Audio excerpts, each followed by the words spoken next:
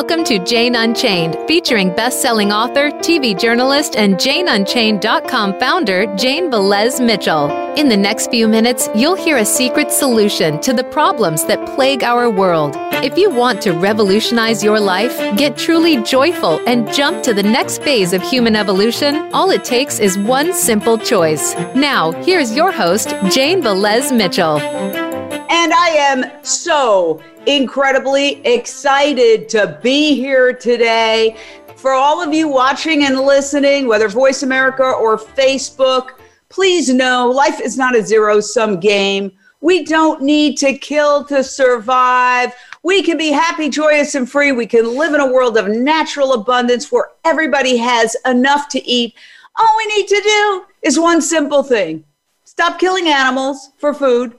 Switch to plant-based options, and we are so honored to have two of the leading entrepreneurs in plant-based food with us today here on Voice America Radio and Facebook. Tyler Mayoras is co-founder and CEO of Cool Beans, and Mark Dosko is COO of Cool Beans. But I remember Mark from Candle Cafe, and Candle 79 in New York, where I used to spend a lot of time. One of my favorite restaurants. I know you were very involved in that as well. So it's great to see you again. So you guys have Cool Beans, which is really cool beans.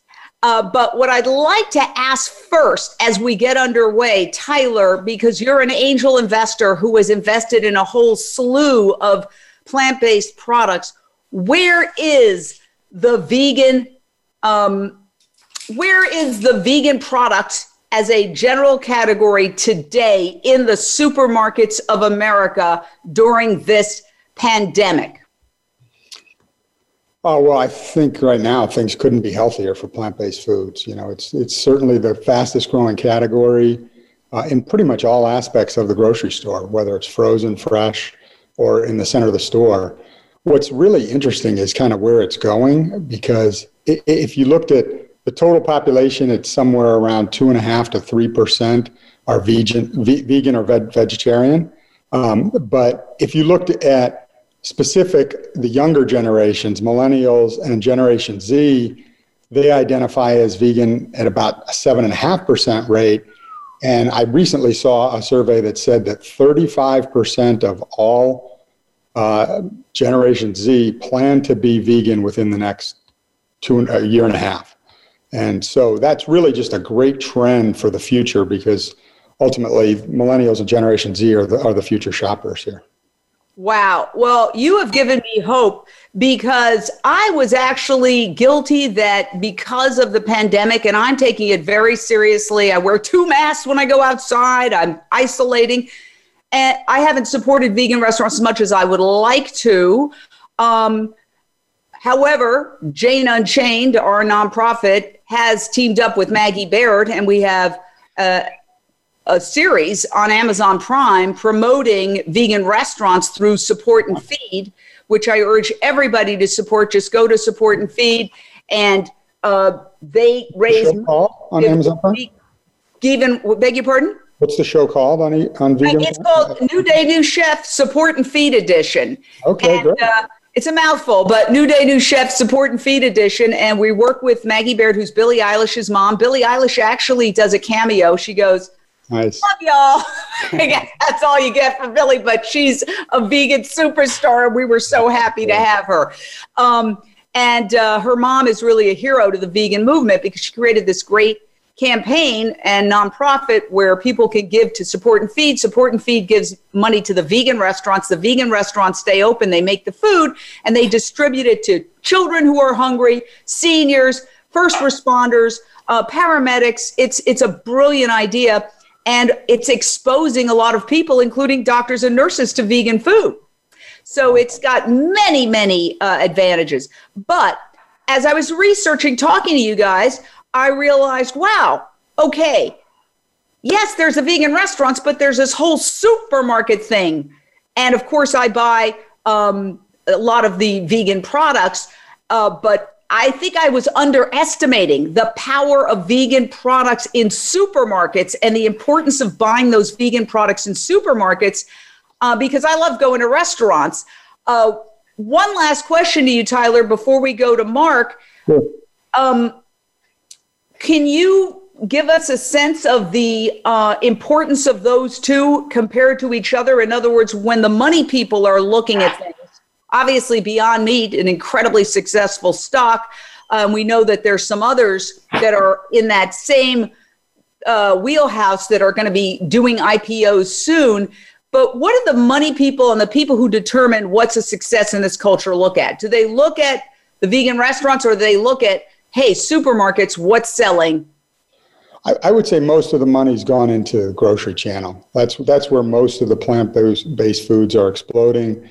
In the frozen category, you've got a bunch in the fresh, and then even in the meat counter with Impossible and Beyond, and then in the center of the store with people like Dozen Cousins and that you can easily heat up and vegan products. So I think that that's where most people are spending their time. The food service will become a bigger element over time, but certainly in the last year and a half now with COVID and everything, it's really been focused on the supermarkets. So let me ask Mark. Mark, Cool Beans, what a great product, because part of it is also to have convenience. What I noticed reading the Good Food Institute report that you quoted is that it's access, it's price, and it's one other thing. Access, price, and taste. Yeah, flavor. Access, price, and flavor. Tell us about Cool Beans and how that fits into that criteria. Well, I think we're really fortunate because we're at the center of three huge trends, being plant-based, frozen, and gluten-free. And we managed to create a product that tastes as good as anything out there on the market or better. For Cool Beans, one of the key guiding lights, or North Star, was creating something that's more whole food plant-based. So creating a alternative to those mushier, highly processed products that are on the market, and creating a product where you see real whole food fall out of the burrito when you cut it in half. And I think our team did a great job doing that. And, I think it's right what people are looking for right now. Now, let me ask you about this trend of possibly working with other meat alternatives and kind of even incorporating them into your products. Where does that stand? It's not on our path. We're not against it. We want to see people eating more vegan, more plant-based foods, and they have a great place in the market and they taste great, lots of them, and I eat them myself on occasion. But we're trying to create something that you can eat every day, feel good about, feel like it's going to have a good impact on your body and on the planet. And I think we did that here. Yeah, I think if you watch Game Changers or Forks Over Knives or any of those documentaries, the doctors in those, and I noticed right behind Mark's head, the How Not to Die book by Dr. Michael Greger, he's another great one. And if you read those books, all those doctors are talking about a whole food plant-based diet. When they're talking about the healthiest diet for you, it's not just vegan, it's a whole food plant-based diet. And so that's really what we focused on when we made these products. We really try to steer away from highly processed, no fake meat, no fake cheese. So I don't see us adding those in the future, but we're certainly big fans of Beyond Meat and whatnot. I just try not to eat it more than once or twice a week. Well, yeah, and that's so funny that the newscasters and cable TV hosts who have never mentioned that, for example, processed meat is cancer-causing, officially, according to the World Health Organization. Suddenly, when Beyond Meat Burger comes out on the scene, they're like, well, it's processed. Well, where were you when all the other processed products that contain dead animals were being marketed and sold? You never mentioned the health issues. So I think there's definitely a double standard. However, I see that the vegan products are getting new respect. Having been vegan approximately 24 years and having been openly ridiculed, and we've all had those experiences, I can tell you I experienced personally a sea change after the Beyond Meat IPO, because money talks in our culture. And after that, people who used to roll their eyes at me were coming up and going, hey, that Beyond Meat, huh? Ooh, yeah. And engaging me in conversations about Beyond Meat. And it took me a while to realize, oh, wait a second, it's making money, so they respect it now. What are your thoughts as a person who deals in the financial world about that, Tyler? Like, are the money people, are the people who really control a lot of aspects of our culture by determining what's in and what's out, are they starting to come around to the whole vegan idea? Yeah, absolutely. Yeah. Both vegan as well and dairy free. I think probably the next big IPO we'll see is Oatly, and they've kind of taken over the dairy free milk aisle and dominant in the food service channel as well. Then you've got Just, you've got Impossible. So there's quite a few that are coming, and it's definitely on the radar of both private equity investors as well as public market investors. So you have JBS, one of the largest meat producers in the world, and Tyson in various ways getting involved in the plant-based space. JBS just came out with a vegan product line that is certified vegan. And the woman who certified it, one of our contributors, Carissa Krantz, who is a very successful lawyer, voted a super lawyer. She also has a vegan certification company. She's vegan from birth. She said, I can't eat it. It's so meat-like, even though it's 100% vegan. Are these meat companies in the midst of COVID, where we have slaughterhouses, the hotspots, one of the 3 leading hotspots of the pandemic in the United States, along with nursing homes and prisons, people dying in these slaughterhouses. When are they going to wake up and say, got to switch over from killing the animals to making this plant-based product that we've already produced that tastes exactly like the animals? Tyler, you want to take a crack at that? Yeah, I think we're definitely already seeing it start. There's also a company called Better Meat up in San Francisco that sells additive products to the meat companies to create burgers with less meat in them and more, started by actually Paul Shapiro, who I think was with Humane Society or one of those organizations. So I think there's a lot of different avenues they're exploring, but I think that they see the future and they say, look, meat is always going to probably be here. I don't think, I would love to see a world in which, 30 years from now, there's no meat eaters, but I think that's unlikely and I think that's naive. But I think it's going to be a lot less of the total pie when you think about what Americans eat. Now, but my question, and thank you for that answer, but my question is, given that we're in a race against time, against basically running out of time and experiencing an ecological apocalypse, and I always do give a plug for Jane Unchained's documentary, Countdown to Year Zero on Amazon Prime. Basically, it posits that we have until, well, some people would say a decade, some people say 2026, at which point virtually all wildlife vertebrates will be wiped out, except for maybe squirrels and rats. And then we're going to have an ecological collapse because we are part of the natural world. And if we destroy, which we're doing right now, the Amazon, the Pantanal, which is the largest wetlands in the world, which is up in flames too, in Brazil and Bolivia and Paraguay, we're basically on a race against time to transition to a vegan world. Do the powers that be, which by the way was a sarcastic title, I always find that interesting, do they realize it's not about switching eventually, but it's about we got to switch sooner rather than later?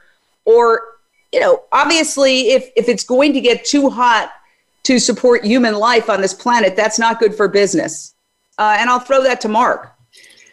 Yeah, I mean, the lack of urgency and lack of immediacy that's coming from our government and from our own fellow citizens is, frankly, pretty frightening to me. I live in California here where you do. We see the fires, we see what's going on, and we're seeing the damage that happens all over the planet because of what's happening.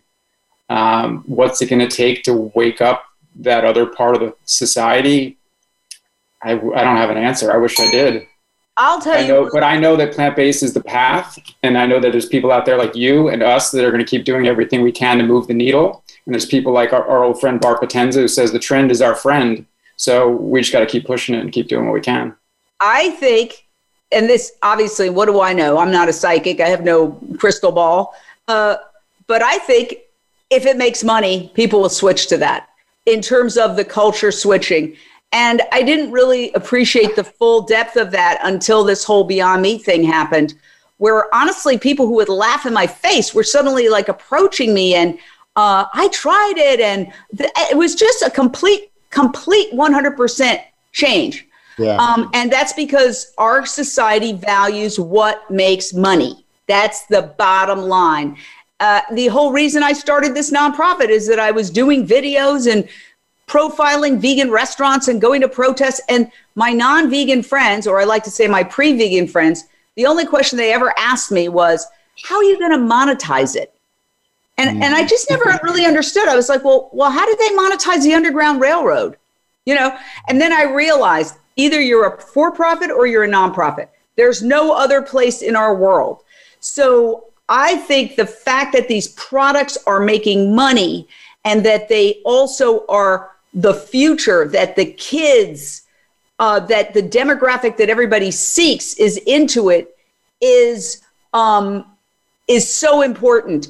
And I also feel really matters. That generational thing, the Generation Z, they are crazy about climate change, and the Greta generation is going to lead us out of this thing. And I think they'll be the largest group of vegans in the future for sure. Absolutely. And I hope that it spreads to, let's say, the middle-aged people who want to be young, right? They want to be kids. So once a societal trend takes over in the youth, it can spread to other demographics. And hopefully that's happening as well. We're going to take a short break on Voice America Radio. We're going to stay live on Facebook, and then we're going to be back.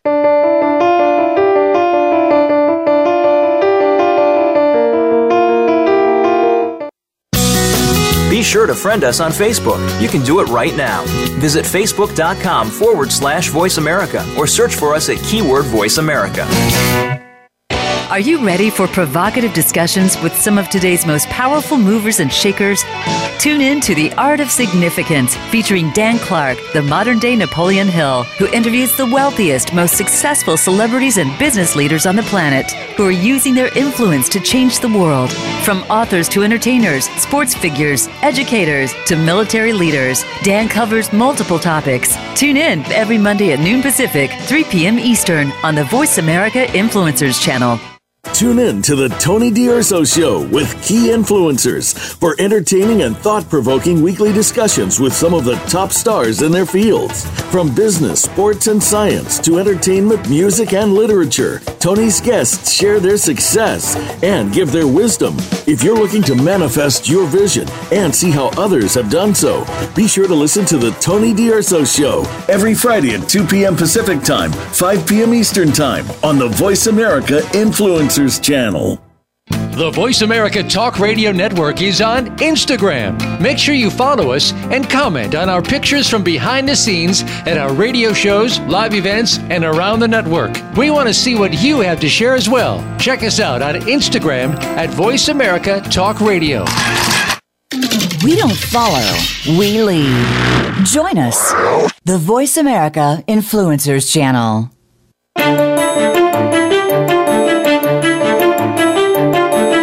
You are listening to Jane Unchained. To reach the show today, call in to 1-866-472-5795. That's 1-866-472-5795. You may also send an email in to janeunchainednews@gmail.com. Now back to the show. We are here with the incredible entrepreneurs behind Cool Beans. We've been talking about the market in general. Now we want to get into the Cool Beans story. How did Cool Beans develop? Mark, I want to hit you with this, and it's in Sprouts, which makes me happy because I have not been in a grocery store in 6 months or more, and I've been using Instacart, and guess where I order from? Sprouts, just so happens. So now that I see this, I can order your product. Tell us about it, and tell us how you developed it and what's it all about. Well, the story started with Tyler making burritos in his home kitchen. Tyler went plant-based a couple years ago and was looking for good food that he could bring to work. So he started making his own recipes, freezing them, and taking them to the office. And through that, became passionate about the idea and the project, and ran into two partners of mine in Beyond Brands, which is a conscious food and beverage accelerator and incubator agency. And he met two of my partners at Escabona, an event down in Texas, and shared the idea with the two of them in separate conversations. And then we ended up partnering together through the agency to help create the product, create the strategy to bring it to market, and put the team behind it. So Tyler used his team to gather investment dollars to bring this thing to market. Like you said, we launched in Sprouts, all 344 stores this September. Wow, I am so excited. I can't wait now to order an Instacart again so I can order that. We've got some callers on hold. Lisa, your question or thought? Lisa. What a great show today. This is so interesting. So I'm interested in schools. How long will it be? Because I think that's a great way to get the information out there, because kids come back and say to their parents, God, I had this great thing at school. How long until we can get this kind of food onto school menus? Now, I know we're eating at home, but at some point the pandemic's going to be over and people will be back in school again. So that's my question. And your product is a great product for kids, because you just rip it open and eat it, and it's healthy. Yeah, I mean, we would love to be in schools. The problem with the whole school lunch program in general is that it's very the amount of dollars that you can spend on each lunch is really small. I think it's something like $1.20 or $1.40 per school lunch. So it really limits what people can do, what the educators can do to bring in interesting products. So they really have to, and that's part of the reason why it's such an unhealthy lunch a lot of times. It's because that's the cheapest food they can get. So I think it's probably going to be a while before it'll be in schools and public schools and things like that. I don't know when they're going to be able to do that. But there's a groundswell of people that want healthier food in schools for sure. And at the same time, we're working on getting college kids to eat the product. So looking at a lot of universities, university shops and stores. So hopefully those college age kids will come home and tell their parents about Cool Beans and share the news. Sarah, your question or thought? Sarah. Hi. I wanted to find out what your burritos have in them, if you use some type of plant-based meat that's proprietary, such as Impossible or Beyond, and also how your burritos do if they're not frozen. How would you cook them if you're not using any type of a microwave or a stove? Let's say you're out camping. For sure, yeah. So when we started this, the concept really was that there's a lot of vegan junk food out there, but there wasn't a lot of whole food plant-based foods. And so we wanted to create products that were actually whole food plant-based. So in each one of the burritos, all that's in there are legumes, vegetables, and whole grains. There's nothing else except for spices. So there's no fake meat, no fake cheese, etc. But they taste great and because of the spice blend and the vegetables, etc. So that's really the basis of the product, and we don't see veering away from that in the future. As far as cooking, our products can be cooked obviously in the microwave, but they also can be cooked in a toaster oven. I think on a camping trip, it would just be you'd put it over a fire. And we have instructions on the website on how to cook it in a toaster oven, and you kind of vary from that based on what you wanted to do over a fire. Yeah, we're getting a lot of people that are writing in saying they're pan frying them and they're really liking them that way. Oh, yeah, I could see that. Put a little spray a little oil, and then fry them. Yeah. What is the calorie count? Give us an example of one of them. What's in them, Mark? Calories, they range around 250 on average across the 3 SKUs. We have 3 different flavors: Moroccan Gold, Spicy Chipotle, and Tikka Masala. And they're all filled, like Tyler said, the hero is the bean. So we have red kidney beans in the Moroccan Gold, black-eyed peas in the Spicy Chipotle, and chickpeas in the Tikka Masala. Wow, you're making me hungry. I haven't had breakfast. I've just had my coffee with, in my case, it was cashew milk. let me ask you on the bigger picture, getting back to the big picture, because you're a wealth of information, both of you, on trends. And so many vegans are really, like, in this pandemic, we see that it was caused by our abuse of animals. It is a zoonotic disease that jumped from animals to humans. And conspiracy theories aside, it was first cropped up in a slaughter market in China. That's where the people were who first came down with it. And SARS, similar situation, different province. And then, of course, you have mad cow disease from cows, avian flu from birds, swine flu from pigs. All of these obvious problems with our industrialized food system. I noticed David Attenborough is now starting a series where he addresses, I watched the trailer, he says basically we've killed all the wildlife, and then he shows a concentrated animal feeding operations. I haven't seen it, but I hope he gets into it. How is it possible, Tyler, you're a big picture person, you're an angel investor, you connected the dots, you woke up, you realized, oh my gosh, whether it's human health, heart disease, or cancer, and animal agriculture, meat and dairy contribute both to both of those. It's documented. Whether it's world hunger, animals are eating most of the food that's grown on this planet. 75% of the soy goes to farm animals. Whether it's climate change, there are different estimates, but it is at least a leading cause of climate change. Some now, in a new white paper that's on climatehealers.org, make a very persuasive argument that it is the leading cause of climate change. That can be debated, but nobody debates it as a leading cause.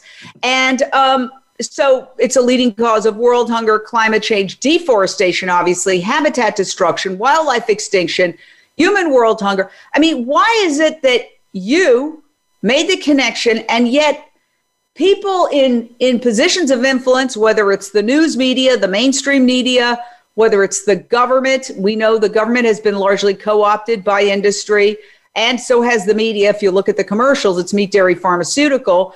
But why is it that other voices that could be more independent, whether it's professors, whether it's the finance people, the people who run the hedge funds, why can't they connect the dots and say, hey guys, we destroy our planet, none of us, even if we're billionaires, it won't count for anything. We'll all be gone.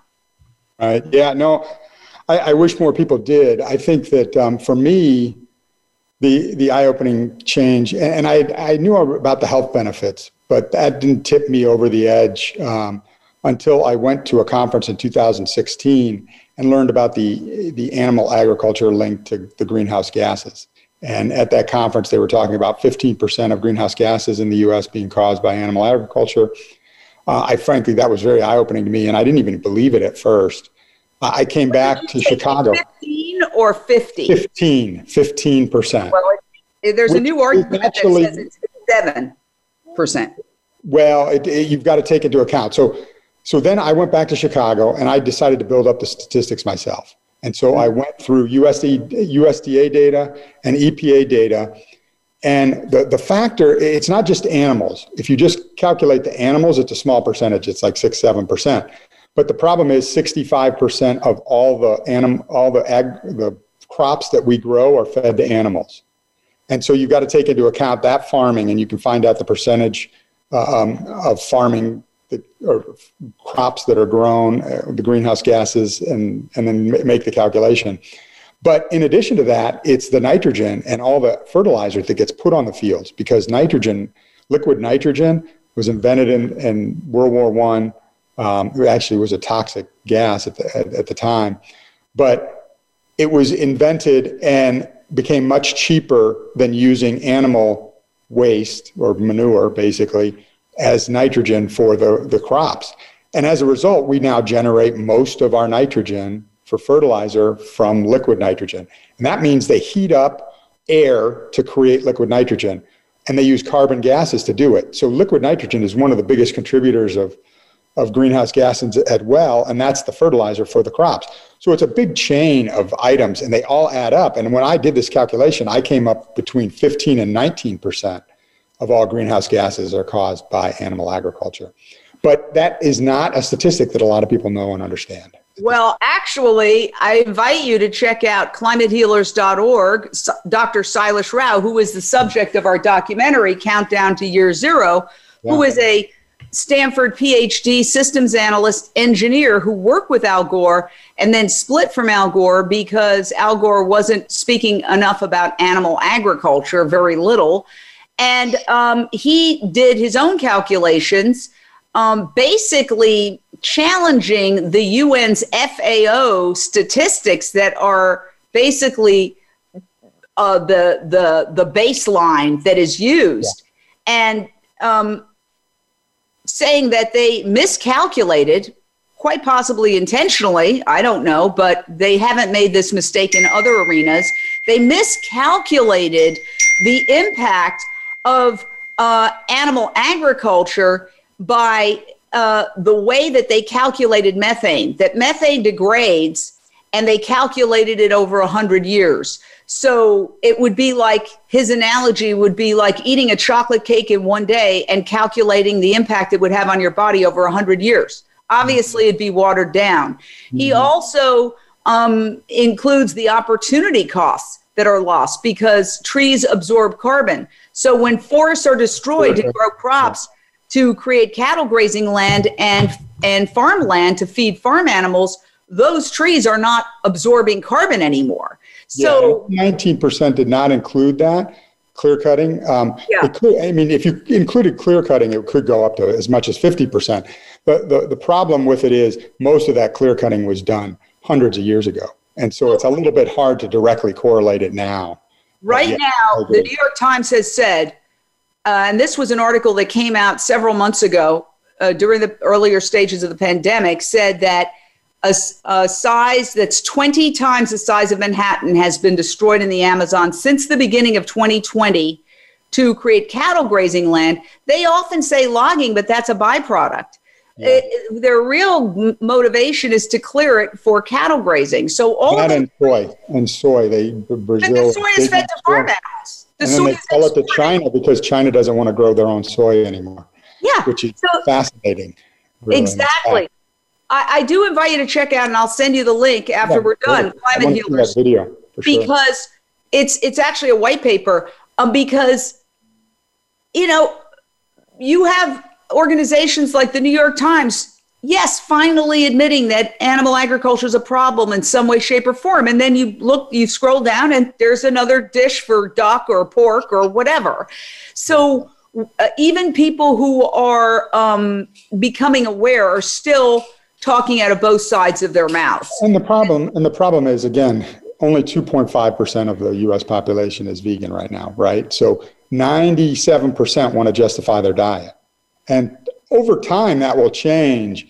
But there's really good marketing by the meat and dairy industry. And then there's just a lot of people that want to listen and buy into diets like the high protein, low carb diet, because it's what they want to eat. It's what they've always been eating, meat and dairy. And so, there's still subsidies and government support for the industries and tons of lobbyist dollars. There's great things like Plant-Based Food Association that are coming along and starting to fight the good fight, but they need a lot more dollars and we need a lot more people getting after it. Absolutely. Absolutely. But broccoli doesn't have a lobby, as Dr. Corpan always says. That's exactly right. Well, there are a couple of lobbying groups that are trying to speak for the planet, and we'll see how effective they are. We've got another caller, Paige. Your question or thought, Paige? Hey, I just wanted to circle back onto college campuses and the food available. What I've noticed, I have two children who are in college, and it definitely feels like the environment is on the conversation in every classroom. It feels like it's being tied in. So I just wanted to make a mention of how you're being received on college campuses as far as your food goes, and what you see as far as the trend goes. Yeah, it's being received very well. Those are some of our highest velocity stores that are near college campuses. We're not actually selling on the campus itself yet. Hope to do that in the future through some partnerships and whatnot. But we're selling in natural and independent stores that are on college campuses.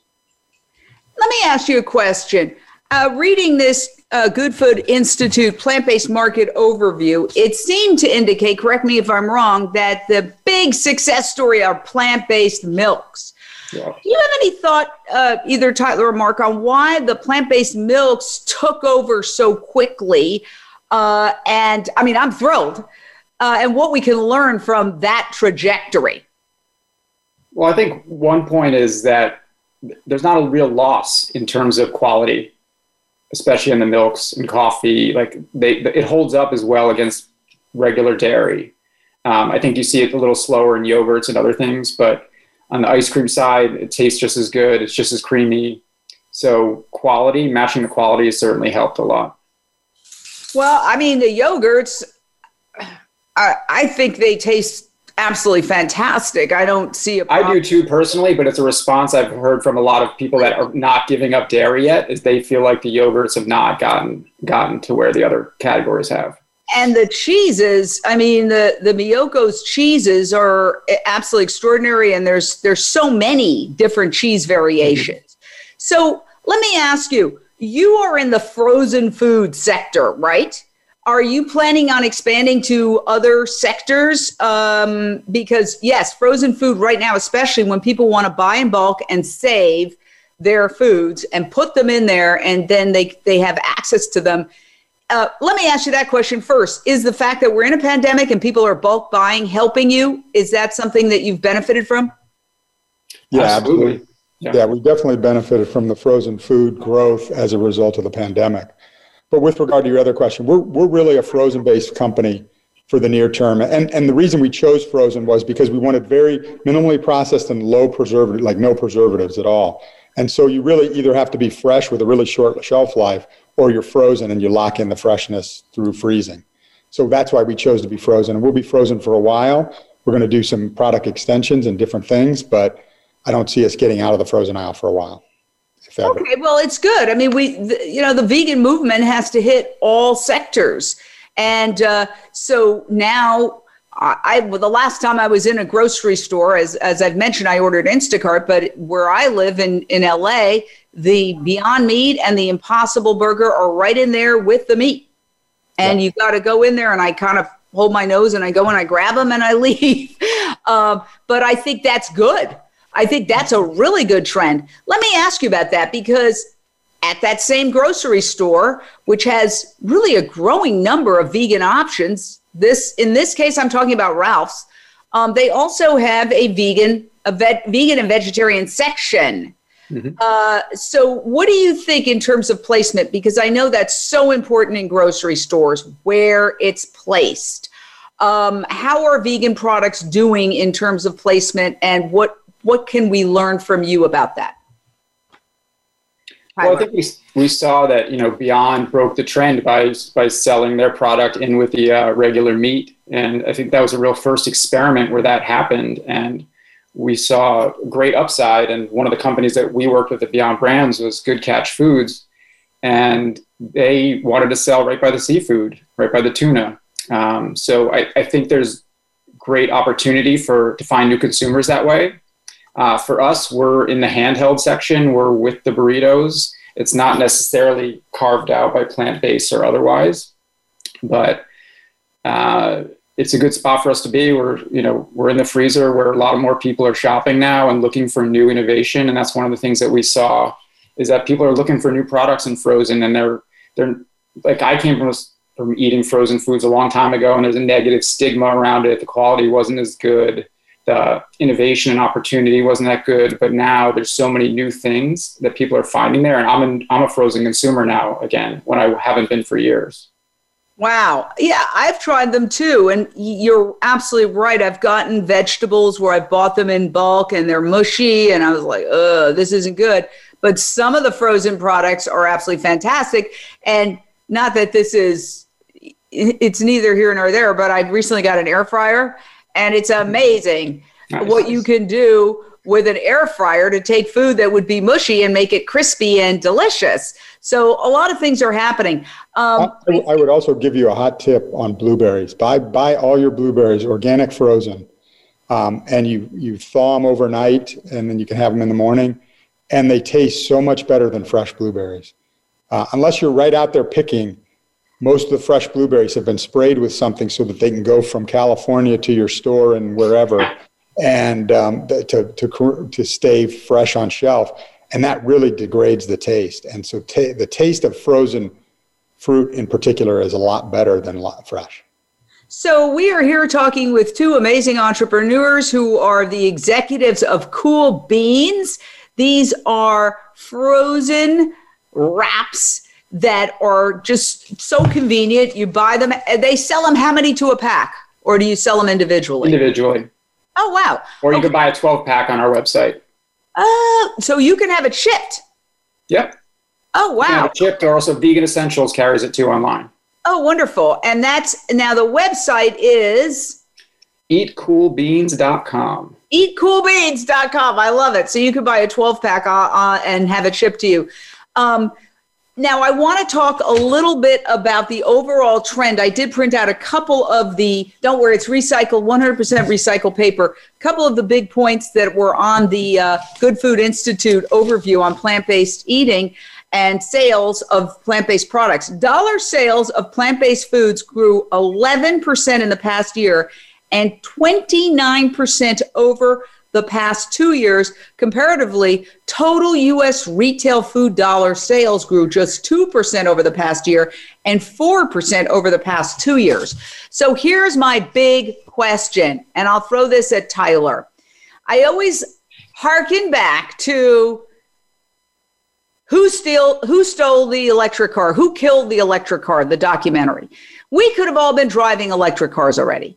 In the early 90s, they had an electric car, one of the American car companies. They tested it out. Everybody was in love with it. You know, some famous environmentalists got their hands on it. Then they decided, we don't want to be bothered. We're going to take it back and kill it.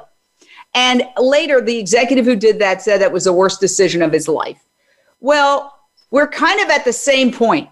We have these meat alternatives, right? I have vegan cookouts all the time to have to invite people. Don't even tell them it's vegan. Nobody even knows, right?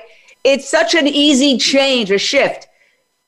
But we have industry being intransigent and stubborn and only thinking about the next quarter. Which of these in other words, we need a game changer, like the movie The Game Changer. You're a game changer in the frozen food section, but we've seen that, the Burger King came out with a vegan burger. There have been a lot of changes, but what is the big game changer that we need for one of the big industries to wake up and say, okay, we're just like if that car company hadn't killed the electric car, instead said, okay, you know what? We're gonna go with the electric car. I mean, they would be much better off today. It was a stupid decision in retrospect. Yeah, I would say this is a very different situation. And I think we've already had that tipping point in plant-based foods, and that I don't think there's any turning back at this point. If you, being an investor in the space for so many years, every CPG company is looking for plant-based alternatives to introduce. Every buyer that we talk to is wanting more plant-based food products. So there is just a groundswell because, again, they're seeing those numbers that are dramatically above general growth trends. And it's been going on for 3 or 4 years now and doesn't show any signs of slowing. In fact, it's probably accelerating. So I think we're kind of past that tipping point. And then you layer in that, the number of people that are trying to be more flexitarian in their diet is over 40%. The people that are, like we said, the Generation Z that is a higher percentage of vegan than the general population. And you just have those kind of trends moving in that direction that eventually I think we'll probably see 7 to 10% of the population vegan, and you'll see maybe 60, 70% trying to be flexitarian. And do you have any kind of a time frame? Considering the clock is ticking, we're going to run out of not only land, but it was 130 degrees, not far from where I'm sitting a few weeks ago. I know. I certainly would say within 5 years, but I think most people that have been watching this space, it's been accelerating faster than they expected it to. So there's a very good possibility that it goes faster. Just more things like game changers get out there, and and your documentary on Netflix, I just think more people that know that there's a three-legged stool. It's health. Your health is going to improve. You're going to improve your climate footprint, and you're going to include and improve life for animals. It makes a lot of sense. Yeah, and it's Amazon Prime, but thank you for including me. I appreciate it, sir. So what can people do? Because the average person watching is either vegan or on the road or pre-vegan. I don't say you're not vegan, because I have people call me, well, how about if you have this person on? They're never going to be vegan, and I said, don't say that. Why would you even say that? How do we know they're never going to be vegan? But what would you tell the average person watching who, in this pandemic, it's very hard to see the big picture. It sometimes feels like you see your favorite vegan restaurant closed, or the Veg Fest. I'm on the board of Veg Fest LA. We can't really plan right now. All the wonderful galas and amazing things and protests. A lot of it's subsided to a certain degree and to a large degree. So for people who are looking for signs of hope, what would you tell them? Maybe start with Mark. Well, I think one of the silver linings in COVID is there's a big realization around the country and around the world that our health is important and that we need to take care of ourselves. The impact we're seeing from the disease on people that are with obesity or pre-existing conditions that are all diet related for the most part, are really waking up to the fact that they need to eat better. They need to find better foods. And I think we're seeing more and more resources and more products come to market that can feed these people and can show them that they can eat a plant-based diet, whether they start with one meal a day, whether it's just meatless on Mondays. However you find your path in, there's a way in, and it's just becoming more accessible for people. And that's always been what I've cared most about, is just making plant-based foods accessible for everybody. We're seeing plant-based vegan restaurants open up in neighborhoods that have never had them before. We're seeing people work on the food scarcity issues.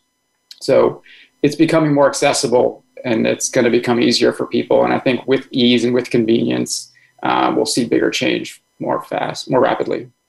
Tyler, what would you say to give people hope and inspire them?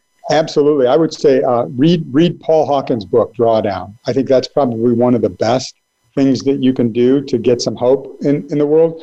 Basically what he did, he's the founder of Smith & Hawken and also Erewhon, the grocery chain in LA. And he basically hired a bunch of very smart college PhDs around the country and had them work on what are the 100 best opportunities to reduce climate change. And not just to limit Earth's growth, but to actually draw down and sequester carbon, et cetera. And two of the top 5, one was plant-based food, and the other was reducing food waste.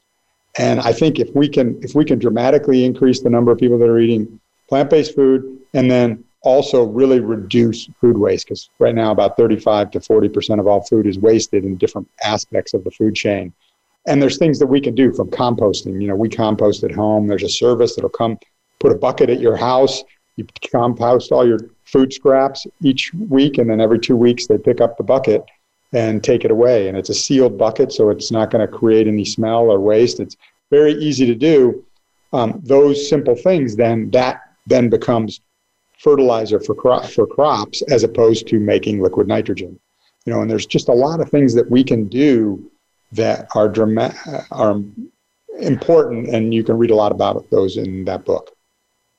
So where do you see Cool Beans going as you expand your product line, hypothetically, or I'm making that assumption, Mark? Yeah, no, for sure. Yeah, so we currently have 3 flavors. We're going to introduce a 4th flavor early next year, and then we're working on a couple others. We want to expand into other parts of the frozen aisle. So certainly the breakfast, possibly kind of treat snack concept. We're working on a bunch of different concepts, but it'll all be in the frozen aisle in the near term, at least in the next couple of years. Mark, you want to expand on that any? No, you pretty much got it. I mean, we're just trying to be a fun brand for people to find an easy way to access healthy foods. And hopefully we're doing that. So let's just look into our crystal balls with the knowledge that, and we've only got a couple of minutes left, but when I get a chance to talk to people who are in there, it's easy for me to pontificate. I'm not producing anything. If I can make coffee and oatmeal at the same time, I consider it a huge victory. But as you produce this, and I have such admiration for people who can not only come up with a product idea, but produce it, make it happen, and make it happen on a regular basis and get it out there. You know, it's so hard, and it's such an extraordinary accomplishment. We've heard rumblings of new IPOs in the vegan space. I've heard about what we all wonder, when is Impossible going to go public? And just my old buddy Josh Tetrick, who I have to say I had the honor of being one of the first to interview many years ago when he was just coming up. And I think he's an incredible spokesman for our movement. When those IPOs come, what do you think is going to happen? Tyler, what's the next, what's the next phase, the next kickstart to getting to that next level? Well, I think, awareness is great. So certainly those IPOs will create a lot more awareness about and people will try the products, et cetera. I think that there's a lot of people coming up with really interesting things beyond what those guys have done. So Nature's Find is another one that's created something from a fermented, it's kind of mycelia, but it's something that they found in volcanic lava, basically, and it's a protein that they've now learned how to replicate, and they're going to create products from it.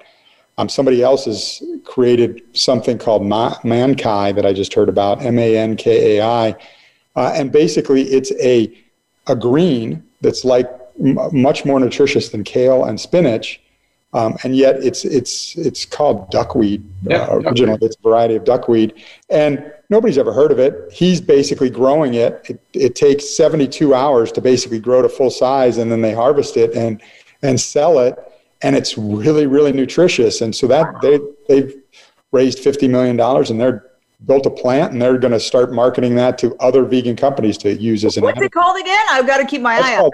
Eat Mankai is their website. Mankai. Okay. Duckweed. But it's actually duckweed is what. Kainam, it's called back in. Duckweed. Okay. Wow. Who knew? Okay. Listen, when we get a caller, I like to jump on it. James, your question or thought? We only have a couple of minutes. Oh, yeah. Hey, I was just wondering, where can I buy the product in Arizona? Is it possible? Do I need to order online? Sprouts, Instacart through Sprouts. And then we have a store locator on our website at eatcoolbeans.com. If you go there, there's a map.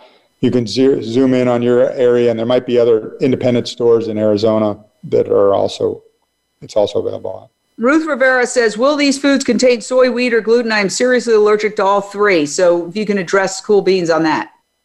None of the current SKUs contain any of those items. We may introduce some soy in the future items, but wheat and gluten will not be included. And Sophia wants to know, where can we order in Palm Coast, Florida? Please.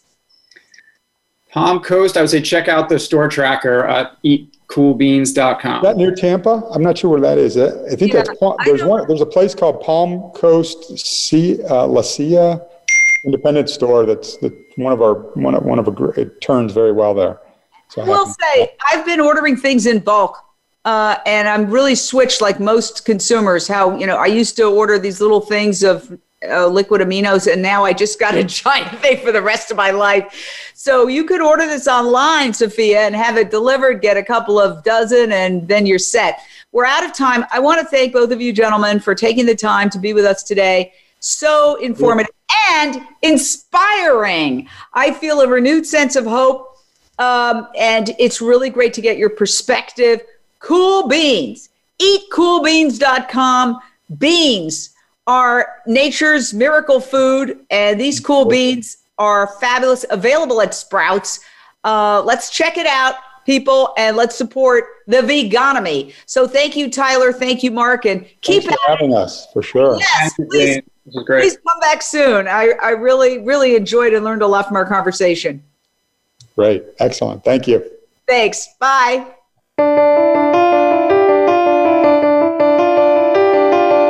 Thank you for tuning in to Jane Unchained. We hope you'll join Jane Velez Mitchell for the next edition of her program next Monday at 1 p.m. Eastern Time and 10 a.m. Pacific Time on the Voice America Influencers channel. Meanwhile, have a peaceful week.